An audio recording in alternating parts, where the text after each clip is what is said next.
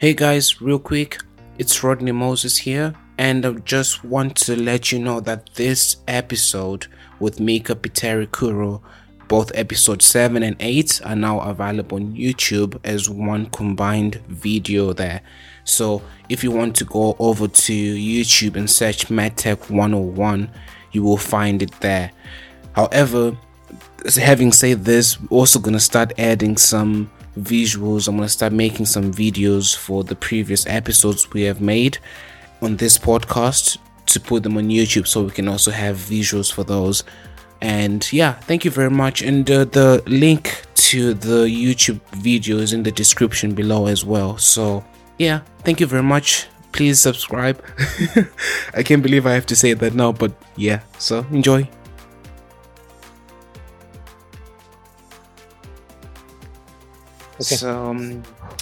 Okay. So back for the second part now. So Mika, would you say the technology? Well, because I see you guys launched a new technology. Do you want to talk about that now? Before we get back to the idea of the dome, or is this new technology part of the dome you're talking about right now in terms of how you guys plan to grow the company going forward? Yeah, so it's so far all the plans are related to the same core technology, so same innovation basically. It's just different applications of that, and those applications sometimes they might be, I would say, so much different that you really can talk about different products. So, like this tunnel, for example, it has the same kind of a principle that the dome. So we still utilize the lights and cameras and optics in a special manner, which is patented for us. So both the dome setup, the tunnel setup is patented. Then we have a third one coming for transparent and semi-transparent items. Wow. That's interesting. And that's even more So complex because obviously transparent objects don't perform the same when you shining light at them, surely. yeah, there are So I wonder how some you guys are going to do that. there are some specific stuff. Nice. I'll just frame it like that. So Yes. that patent application is very very fresh. Of So course. So you don't have to so talk I about it right now. I don't want to Oh, go into the details, but let's just of put it in a course. way that the results are very very promising. Nice, nice. I guess I'll be waiting for your LinkedIn post about this one when it's out. Yeah, yeah, you should. And just out of curiosity, how long does it take for you guys to start from a concept to until you file for patents? Because I know in R&D for for the medical field, medtech, it can be as long as like 10 years or 9 years before the product is good enough for it to be filed for patency. So I wonder if the turnover is a little bit faster in uh, how fast has it been for you guys in terms of getting those It, patents? it yeah, it depends on a little bit. So to get like a patent application in, so the patent process goes in a way that you send the application, right? Then Yes. there are some review process going on, and then finally after some time you get your patent accepted, or what is the right term, I don't know, Yeah. but anyway, Approved. so Approved. approved, yeah. So and that might take years, Yes. so that doesn't change regardless of where do you operate. However, uh, when we have an idea Yes. and then we start putting that together, it depends a lot. So if it's just an idea, then okay, this might make sense. Then we usually, what we do is we start to look at the markets first before we really that could this idea really be valuable for potential customers, and if not existing, how about if there are some markets that we are not right now, Yes. but some area is there, so that okay, we could go there if we would do this and that. So that's something that we try to do. So Nice. because of that And market kind of yes. exploration, it takes a little bit of time, and some things come faster, some things require a little bit more time for this. I Makes can sense. say that for this going from this dome to this tunnel solution, that took, I would say, probably a couple of years before the actual patent application was filed. Yes. However, however, there was a lot of work done. So basically, the concept and the solution was already there when it was Man, filed. So nice. internally it was proven already that okay, this works. Perfect.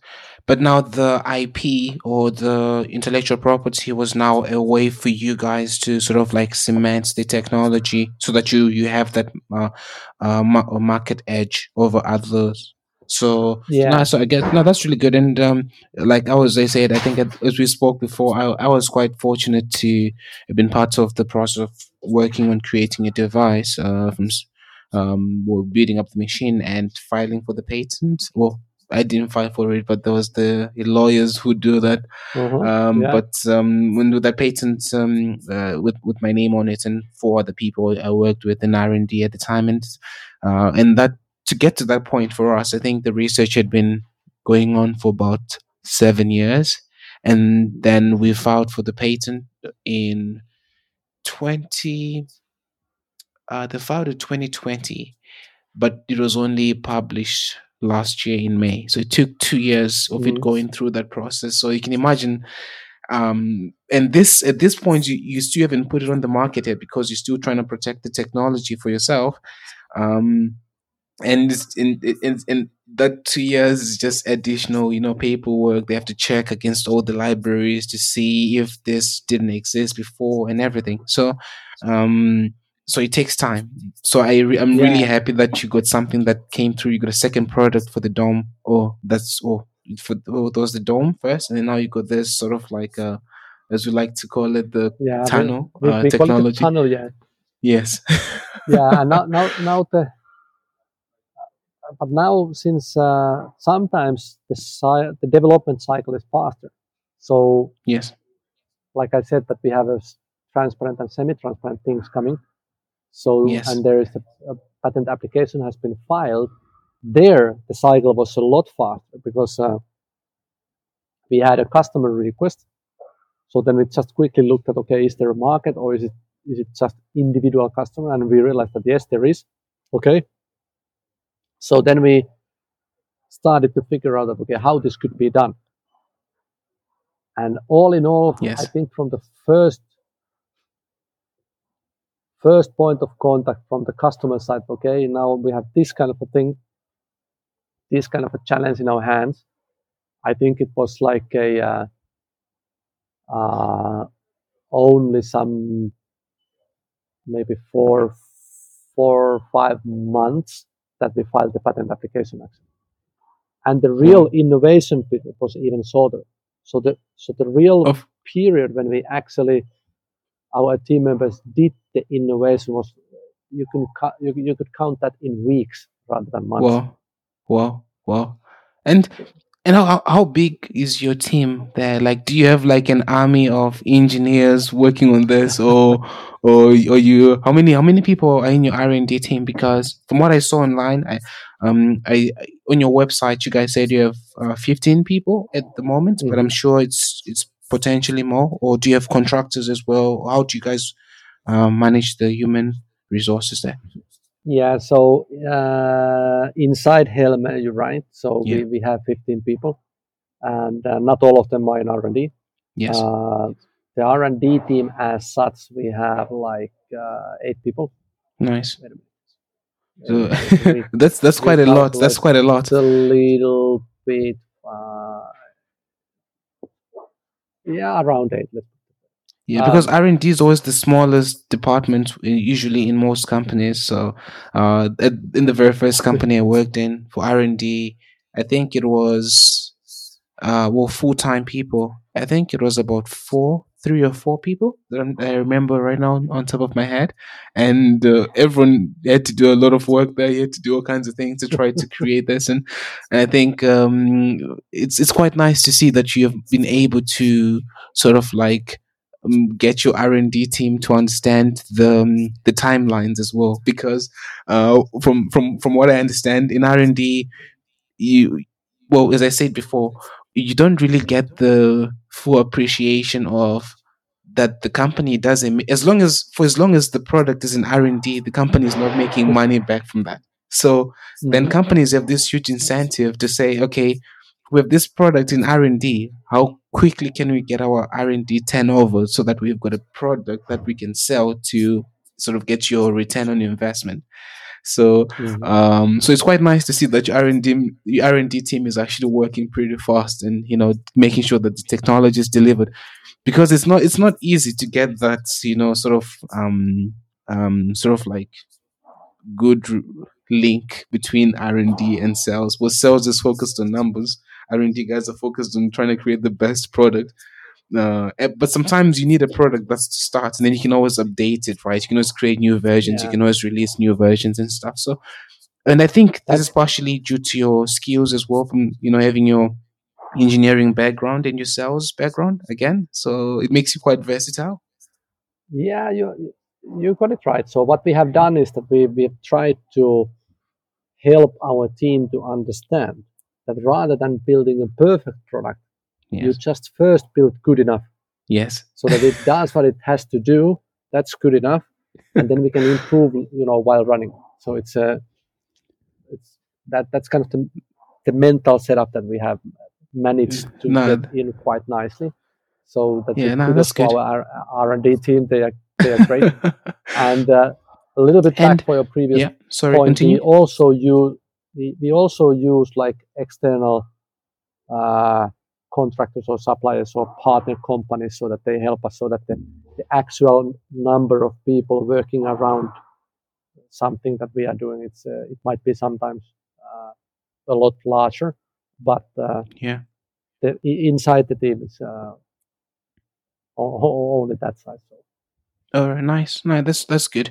And do you have like some software you use to check when you need to get some guys from outside, or how does it work for you guys? Because one thing we do at work, or what other companies do, is they have this sort of like they call it Microsoft project, and they put everyone in there, and then they've sort of like timelines of what work they need to do, and what then happens is you assign each person, each employee, which is basically a resource, to each task.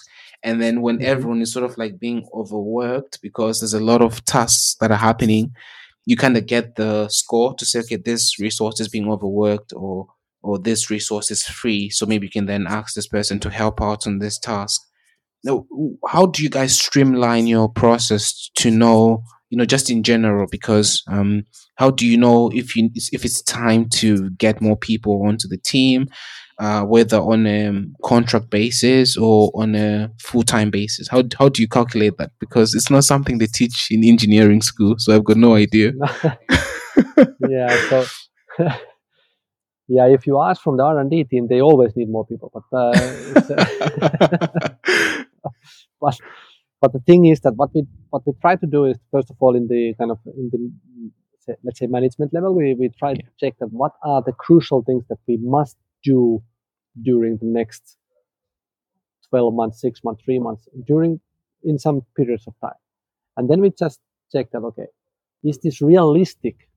Yes. If I say that, okay, some feature, some new element in our product must be done by the end of the year, then I have a discussion with our head of R&D. Actually, his real title is Vice President Technology and Operations. But anyway, we'll check Nice. together that, okay, hey, in your team, first of all, do you have the skill set to make this happen? Yes, no. And then even if yes, what kind of bandwidth these guys are on right now and in the coming months? Does it look like it's realistic to expect that this would happen? Makes And then sense. if there is like a no, then we need to check, okay, do we need to buy it from somewhere else as a whole, or is it something so Yes. crucial that no, we don't want to buy it because it's really in our core, so we want to do it by ourselves? Okay, Yes. so then it's a question, okay, then we have two options.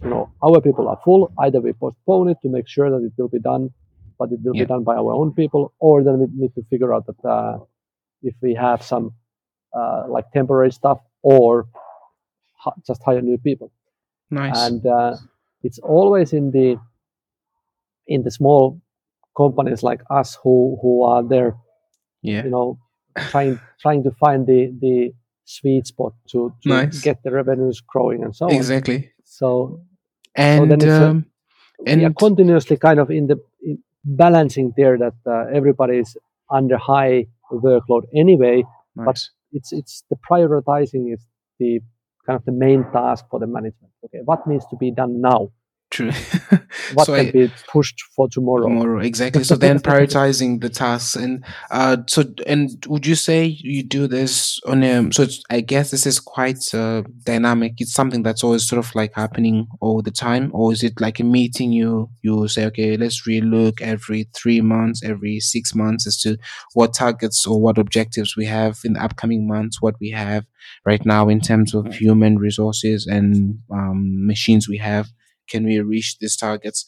And I think it's quite interesting because that's going to be really important with this new products you guys are going to be launching Mm. with the tunnel. And do you have an idea of when the market can expect that, or is it something that's already on the market, the tunnel technology? So the tunnel is there. We are marketing that actively right now. Nice, It's in our sales already, and actually first like what you call them beta testers or whatever. But first customers they already have this nice, uh, in their and shop floor. So nice. so And so are the customers in Finland or abroad? abroad. Nice, So nice. but going back to that R&D cycle. Yes, So it's it's it's exactly what you said. So it's like a continuous all the time process. We continuously monitor. yes, However, we do have like a larger planning meeting uh, at the end of the year. We always plan for the next year fully, but nice. throughout the year, a couple of times, like almost like quarterly basis, Yeah, we kind of check that where we are, and we made this roadmap for this year. Uh, is it still valid, or did something change? Do we need to adjust that somehow? true. Usually not, but we evaluate that anyway. Yes. And then the workload and that sort of stuff. That are we on a track? Can we have all these things that we planned? Can we have them done during the period of time we planned? That is True. kind of followed continuously all the time. So it's Nice, nice, and that's good. And just out of curiosity, how many days off do people have at Helmi or in Finland in general per year? How many days off do you guys get per year um, on average? well, this first of all we have like this 9 to 5 job. So basically, and in Sorry, Helme, we you have said this kind of you have nine to 5 days off. no no Like no sorry, sorry. yeah, It's like an office job. So the okay, people work nine in to one five. shift only, 9 to 5. Yes, Uh, but the thing is that Helme is in my opinion, for many people, I don't know if our guys understand this, but we are very super flexible. So nice. we have guys who work like in a hybrid model already before this COVID thing is. We always said that no, we don't care where you are. Yes, We don't care basically when you do your job as long as you deliver. makes sense. And when we have a meeting, you better be there. That's Which it. is the most And important then thing. yeah. So very like flexible. So if somebody needs to go to take their kid to somewhere or whatever else, then fine, do it. Uh, for example, this week I have been driving my son a lot during the kind of the days that during the time that I should probably work if I would be in such a job that I really should be at the office. So it doesn't really Yes, matter. I do my tasks somewhere else then. Then the thing is that the holidays we have like typical Finnish way. So in principle, there are some like public holidays throughout the year, like in most of the countries. yeah. But in addition to those, people get like 5 weeks in a year, Wow. and it's That sounds like heaven compared to the UK. yeah. But the in my opinion, the biggest advantage is that in in most of the companies, also in Finland, there are certain limits that when you need to have those holidays. Makes sense. So you So, have to balance so, it. so yeah, and also that, for example, you need to have 4 weeks of holiday between uh, May and end of September, if I remember right. Nice. This is very often, but we as Helmer, we have said that, we don't want you to start kind of collecting that suddenly you are half of a year away. No, you need to have your holidays, but we are not that strict. You can have it like throughout the year. For just as an example, we had she left already the company, unfortunately, but we had a Japanese employee, and Yes. her family lived in Japan, and some part of her family lived in somewhere else. So she Yes. used to have holidays like all the way throughout the year. Yes. The same amount, but it was not in that period of time. It was Yeah. sometime in March, sometime in November, as long as everything was there. So, No, and that's really good. that is some kind of a benefit that is not really visible to anywhere, but it's just Yes. Of course But we agree always. So it's not like guys just come here, today for me that, hey Mika, by the way, next week I'm going to be on a holiday. No, of course. it will be agreed before, but Nice. still anyway, we are flexible. And it's quite interesting you say that because when I worked at Johnson and Johnson, we knew that for our Scandinavian customers, we had to get everything to them before July and August because everyone would be on this sort of like summer break where the nearly the whole country basically closes down for like 3 to 6 weeks depending on the company. Yeah, And we always used to look at that with some sort of like envy because everyone would be like, I want to work in Scandinavia. Why am I working here in the UK? Um, because here, on average, just to also give a comparison of how life is on the other side of the world, here we have 25 days off for the entire year. So that's 5 weeks for the entire year, plus hmm bank holidays or public holidays, which add up to about just maybe 8 days. So let's say another. So in total, you have less than 7 weeks you can take mm. off for the entire year, and in some cases you don't have that flexibility. But do you think having these work conditions, these Scandinavian work conditions, which are nice, does that give you guys an advantage when it comes to competing with international companies? Because like when I grew up in South Africa, my family lives in Zimbabwe, so I'm also like one of your international employee who used to fly back home, and I try to fly home most of the time, but I find myself having to maybe just take 1 week and work the other week from home, and then I come back, or I have to just shift my days accurately. But I always have to work all the time. So how do you guys then compete with the rest of the world? Just from a bigger perspective, how does Scandinavia compete with the rest of the world when you guys are enjoying life?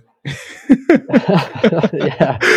So we have one sunny month in a year, so maybe we want to have it off. So Makes that's sense. why that's why the country is closed in July. Nice. No, just kidding. But anyway, it's a fair question you have, and Yeah. I think that now that we have international team as well, people working from Germany, from France, from China, Yes. and we have international business. So it seems to me that if you really count the hours Yeah. in Scandinavia, in Finland, we work relatively little Oh, yeah. Yes. in terms of hours. Yes. But then on the other hand, the work is relatively well organized. So Yes. there is also when people work, they actually do work. So Makes they are not sense. just chatting with friends here and Yes. of course there are breaks, and we try to keep it like so that it's not uh, so it's the atmosphere is still relaxed. But Yes. anyway, people are really focused that they do what they have to do, Yes. and that kind of is one of the strengths. But Yes. it's also true that sometimes in some countries having the July off is a little bit of a problem. Logistically, especially when you become international, because shipments don't stop and everything. But I totally agree with you. And having said that, it reminds me of was it late last year or early this year when Elon Musk took over Twitter and he let go of something like nearly 80% of the workforce. But the Mhm. next day, Twitter was still working. So I guess it's partially because sometimes because people have less days off. When I look at my friends who work in South Africa, who I went to high school with, they only get something like 15 days off per year, plus Mhm. bank holidays or public holidays. So in that's really like you're forced to go to work. So sometimes people get to work. They spend the time on Wikipedia, just reading a few Mhm. things. No work is actually getting done because Yeah, people are yeah, being overworked all the time. Whereas I understand in terms of employee satisfaction in Scandinavia, it'll be higher, and maybe that's what's giving you guys an edge because people know, okay, I work now, I'm gonna have my 3 weeks or my 4 weeks off in the summer yeah, yeah. to spend with my family and everything like that. So it's quite nice. And just touching on family and having this quality time, you mentioned Uh-huh. that you've been driving your son around and everything like that on the platform where you do your sort of like speaker training, Mhm. like you mentioned, like it's something that you value. And from our earlier conversation, I take it to you also a family man. And just a quick question: how do you find that within just balancing time, with your family and work, and obviously the conditions you have in terms of the flexibility of the work you guys offer at Helmi helps that. But how do you balance the other stuff in terms of the travel and time you have away? Of course, it's sometimes it requires quite a lot of like pre-thinking that how everything will be organized. Especially in my role, when Yes, I don't have any working hours, anything. I'm working in principle. I'm working all the time. makes sense. So, however, like you said, I'm a family man, so I'll try to dedicate uh, a big chunk of hours every week for my family, so that I will be there because in return I will be traveling a lot as well. Yes. So just to give you an idea, in Finland in May there was 22 work days Wow. in May. Okay. Yes. You Yes. know, So it makes if sense. I take Okay, the that's weekends normal. off, and that's all. Yeah. Yeah. Yeah, So that's like it's four normal. weeks. That's 4 weeks. Yeah, yeah, Yeah. yeah. So out of those 22, I was traveling 17. Wow. So that So means you're away for nearly 3 weeks of the month. correct. Yeah. Yeah. Which so when I'm home, I'll try to make sure that I do have time for my family. Nice. So and this May was exceptional. I usually I don't travel that heavily, but anyway, it's just that's the reason why I'll try to organize that I have time for them too. And that goes also throughout the whole stuff, not just for me.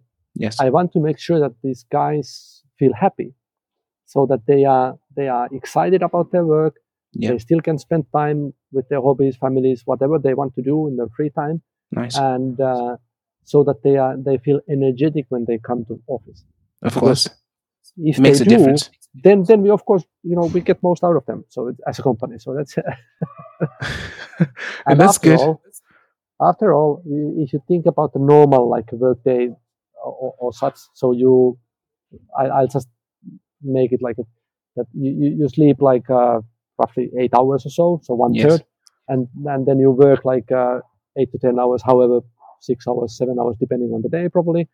So one third, and then the remaining third should be something that you kind of uh, uh, is for the family or for yourself or whatever, but something that kind of gives you also relaxation. But I don't mean that the work would be burden, but it's just that Yes. like two-sided coin. That okay, in the work it must be exciting and rewarding enough so that you feel happy to go there and happy when you go out, Yes. so that you have something else outside that hours as well, so that it's kind of the balance is there. Then it's Nice. most fruitful for the company and for the individual as well. Makes sense. And I guess that's the time when you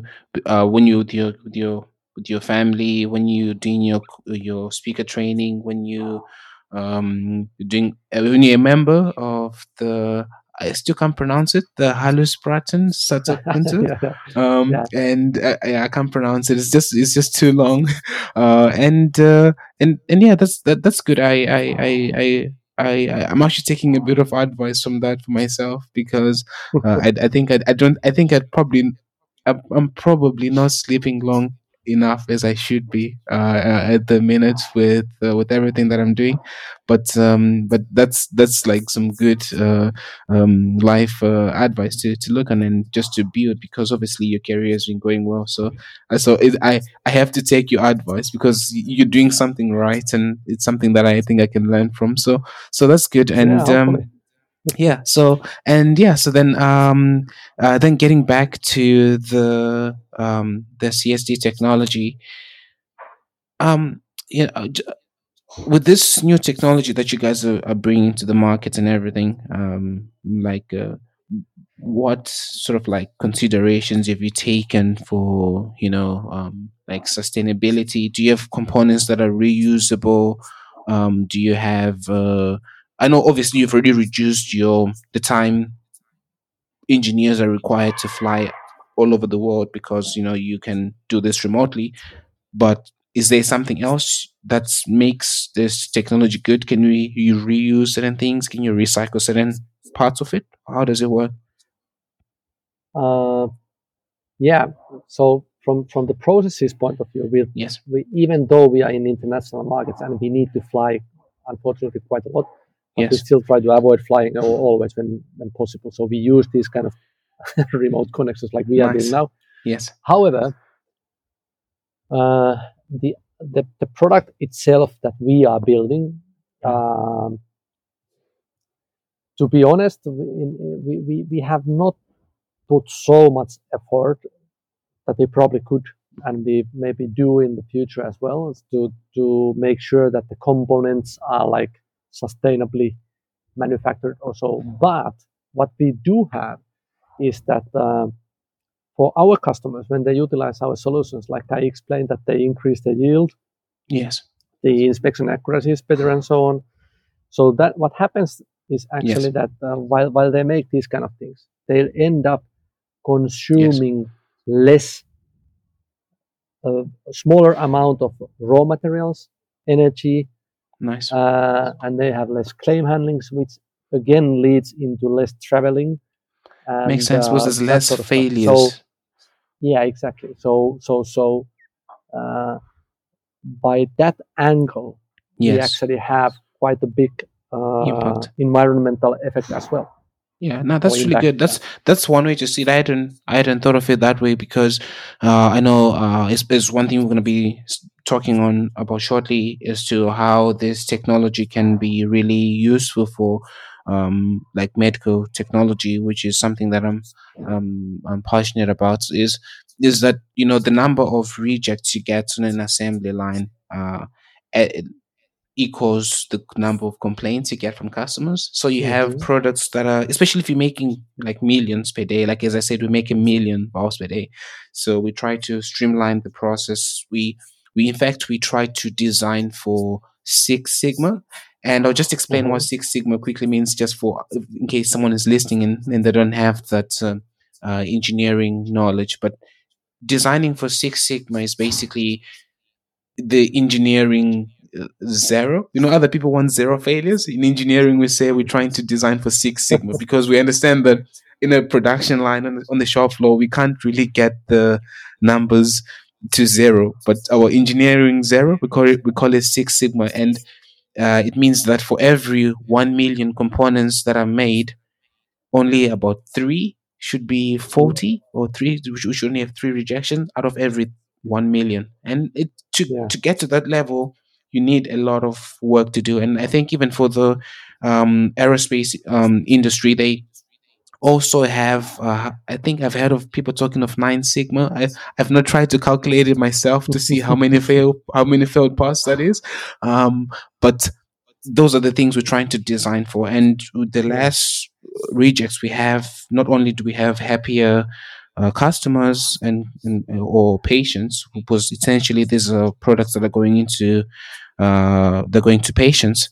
Um, it also means that the company has to spend less time troubleshooting, all the money that's used for sending those failed components back and forth and everything. So, essentially, by improving that quality control or quality analysis, it actually lessens the impact on the environment, because not a lot of material is getting wasted now.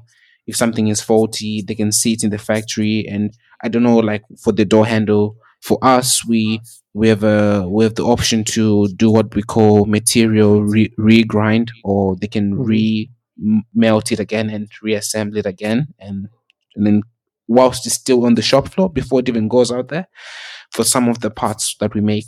So I guess in terms of that, that's a good way to see it in terms of what you guys are doing in terms of helping reach this sort of sustainability. And yeah, so like, what are your thoughts like on the future? I mean, it's quite exciting right now. You've got the dome, you got the tunnel, you got the transparent materials coming through. Like, what are your thoughts for the future in terms of are you optimistic, or are you kind of in the middle, or you got other things that are in the pipeline which no one is even has that you haven't had time to talk about, and that people outside of Helmi don't know. But yeah, so what do you think, Yeah. Mika? So yeah. Thank you. By character, I'm optimistic for sure, but it's also something else than just my own thinking. Like I said, we in some phase of the discussion we had, and we have increasing number of inquiries coming in. So basically, that means that the customer base is kind of a after our long marketing actions that we have done in the past, and now with new releases and that sort of stuff, and also the changes in the production environment through COVID, everything. So it's kind of coming. Things are. I think the puzzle pieces are coming together. Yes. So in that sense, I'm optimistic. Also, uh, the all these factors, like we just discussed about the environmental things, sustainability, automation, all in all, lots of people talking about industry 4.0 or Yeah. quality 4.0, however you want to Yes. say it, it doesn't really matter. They are all something that kind of helps us, our markets, Yes. everything. While in many cases, when I go to the factory, the quality control is the last point to automate. So everything Yes. else might be automated, but there I see some people still, and the plant managers are thinking of, how I do this, because this is the only point, and it's the main source of all the mistakes we do. Yes, So it's the weak, it's the wink, well, it's the weak link in the chain, basically. So, and yeah, everything true, adds up, true. right? Yeah, exactly. And then the effect is exactly those environmental things, financial things, all the stress people have. So I've told many times for our possible clients that when you automate this quality control, you really can start sleeping well after that. So Yes, because I'm you sure don't the need to. production managers will be happy. They didn't have to get phone calls at 3 o'clock in the morning, or Correct. about a breakdown, or why is the rejects going up or something. And it's true that you say that, because even at work we still have humans actually visually or physically inspecting Mhm. those components. And what they do like a stratified sample. So for every certain batch that's released or created, they have to take a number of samples and they put them in the tray. And one thing I saw on your guys' YouTube was the robotic arms. Well, the only Mhm. part a human being is involved in is packing those samples into the tray. And then your guys' robots can do the entire work. They can pick up the components one by one, check it in the dome, Mhm. put it back, pick the next one. And that's really saves a lot of time, because now it means you don't have to wait for it's one well it's it saves time in the sense that you don't have to have someone visually inspect that with errors. You don't have someone to double check the work they've done, because you can sort of Mhm. trust the machine, because it's, as you said, you guys try to work for a 95 to 96% confidence interview in terms of what it shows you as being correct, versus the 80% for human beings over time. Mhm. So therefore that helps, obviously. And but do you think there's a possibility that that it could even start packing? Well, I'm sure a machine can do that, can pack the samples itself, and then the machine will check. But at what point would you need a human being in the quality analysis, besides just packing the samples into the machine for it to for it to do its job? What would you say in terms of where would humans be still needed for those people who are worried that, oh, this technology is replacing them? How can you reassure them that at some points humans are still needed in this process? Yeah. So first of all, somebody needs to take care of the unit itself. So Yes. there needs to be an operator Yes. anyway. After all, Yeah. not very often in interacting, but anyway, still there needs to be an operator. So that's one thing. The other thing is that in some customer cases, we actually, what we do is that we check or control the part, and if it's okay, we already put that in the delivery box, like a carton box. So Nice. our unit actually does packaging as well. So, Yeah. That's but smart. yeah, but then in painting processes, Yes. especially, they do a lot of rework. So basically saying that some of the defects that we find, they are such that they want to kind of take off the paint and then do the repainting. Uh, and again, that's a good thing. So rather than just scrapping the part, they would try to make sure that it still could be delivered in a good quality. So that's where people are Needed. needed Yeah. to. Well, of course, everything could be automated, but in real life, it's I was just I was in China, so basically what you could do there in a hotel, that was quite funny actually. I could order food from whichever restaurant. Yes. Somebody brought that in the hotel lobby, and then there was a robot, and the guy put that into the robot, and the robot started to move into for example, my room in seventh Wow. floor or whatever else. And then it came to the room. I got the announcement in my mobile. I was like, oh, okay, I have food there. I opened my Though. door, and okay, I took it from the robot, and then the robot got that. So basically, everything can be automated. It's not about Yes. that, but then it's just that okay, what does make sense? Yes. So in certain tasks, it's Yeah. still better to have people, at least for the time Nice. being. Makes sense. So, but for the surface quality control, the thing is that if you really think about automation as such, so what are the things that actually should be automated, Yes. right? So they are like the things that are repeating many times, Yes. and then well, that's the first thing. You need to have a repetition in place, and then hopefully relatively simple and like a monotonic task, so that there are not, there is no where you don't need human senses, like you don't need to smell or hear or feel something. Then the automation is in place. Machine vision handles the eyes already, no problem there. Probably there are some microphones as well for the hearing, but Yes. so, I seen that happen too in one factory. What they did is that there was some piece of metal, and they wanted to find out if there's a crack inside. So they Yes. clapped the metal somehow with another metal, and then they have microphones there. And if the tone was somehow different, then they had a reason to believe that okay, there's a crack inside. Let's scrap this part, Yes. melt it, and do it again. So microphones are there as well, but I don't have any information if the smell is or feeling, Of course. haptic feeling. So for example, here quite near in where I live in Tampere area, there is Yes. a factory making big engines. and that's highly automated factory. So they Yes. really they have pushed really like advanced technology there. So they when they put together a big engine for some tractor or truck, uh, there are barely any humans involved. But Well, in some specific tasks, there needs to be a human touch, so that makes sense. you for example some bolt that they put in, they don't tighten that, but they since it's it's continuously different, so Yes. it's always it's like same but different, so it's always in the same position, but you need to feel that is it like working.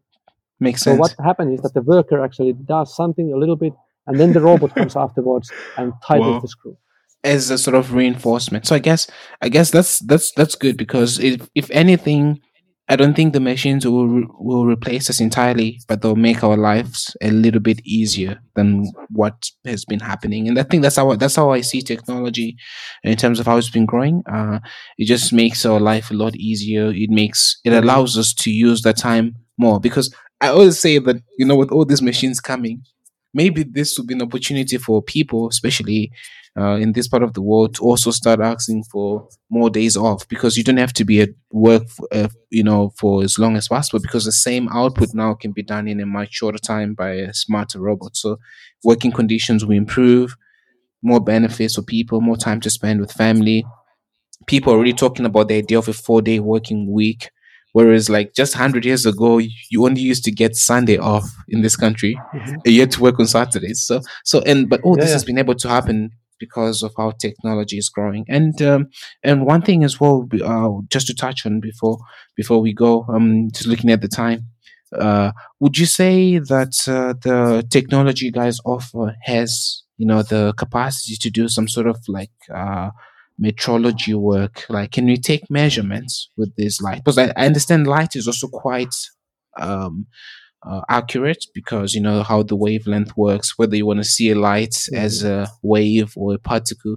That's a joke I'll leave to do with my physicist and engineering friends. But can you also take measurements of the dimensions with this technology? Is it possible to do like to take scans that can be fed into like 3D printers from this same technology? Since virtually this is an eye, right?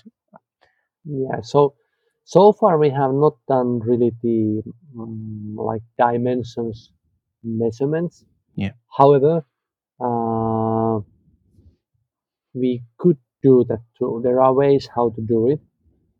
Uh, yet, yeah, it has not been such a big problem for our clients that we would have started to do that. And it's a little bit also now it goes to the automation that if you have a Yes. complex shape like this, so you can see that there's like a different angle here than here, Yes. and when you look at the light, it actually depending on the angle, you see the light Yeah. in a different way, right? So it's Yes. very like critical that or crucial that in what angle and what position this is, Makes and sense. that has an effect for the dimensions measurement as well, True. because we capture different signal. So now Yes. I'm not saying it's impossible. It's Yes. just requires quite um, good software work behind so that it can tolerate small little changes Yes. and still do the very accurate dimensions measurement. Nice. And this is for the complex parts. If the part is simple, then there is no Yes. problem. But Yeah.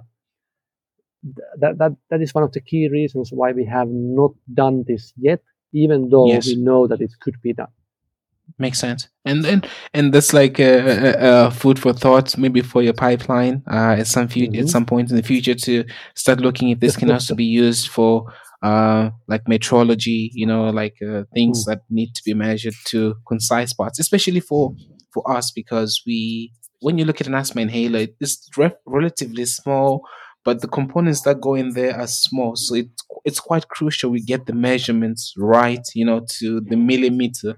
Even we look at like point zero 0.01 millimeter, I think, correction or something like that. And for Hmm. some of the smaller components, we even look at smaller scales. And I personally, when I was in engineering, I didn't think I'll be working to pay that much detail to really small components, because I thought it's something a watchmaker does, but for engineering as well, it's quite important as much as the big components. So that would be nice to see how well it also, if you can have that functionality and stuff. And I think, and for medtech, um, I think this technology will be even useful for just looking at the defects there, as I said, because it's gonna be it's gonna be important, especially for implants for the because in medtech we tend to treat different devices differently. So the higher the classification, the more people want to be confident with what they're doing and stuff, and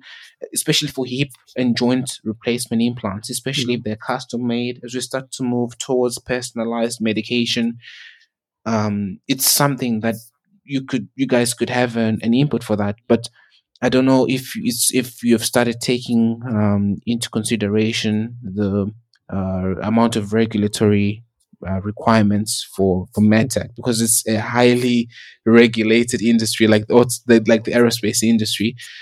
And for your clients that you've had from medtech, like what kind of questions have they been asking for? From what do you think? Is that the next sort of market for you guys, or Yeah, that's at least I'll just put it in a way that it's one of the next opportunities. yes, I don't want to go deeper in that where are we going to, but yes, it's one of the opportunities for sure. Um, about still for the dimensions, I would say that right now we have in our hands one client who is willing to also check the dimensions of of a part. yeah, However, that's for us that's easy. We can do it no problem because that specific surface that they are willing to measure the dimension, that's yes, flat. yes, It's flat. So for us, that's it's easy. it's easy. There's no problem there. So But when it kind starts of getting complicated, with like I don't know if you've seen the joints, the implant joints. Some of them look like that door handle you've showed me there. They've got yeah, some I know. weird shapes, to try to replicate the how the bone would have been shaped here, or Yeah, um, and talking about that, I think it's even important to see, um, like I would say that if you guys have a good,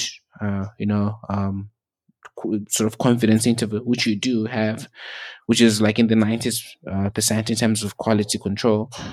And you can see, particularly for metal modes, you can see where there's defects, such as maybe there's a dent with this technology. But are you guys also capable of looking at the the device and saying, okay, maybe there's a little crack there? Does your technology also look at the cracks?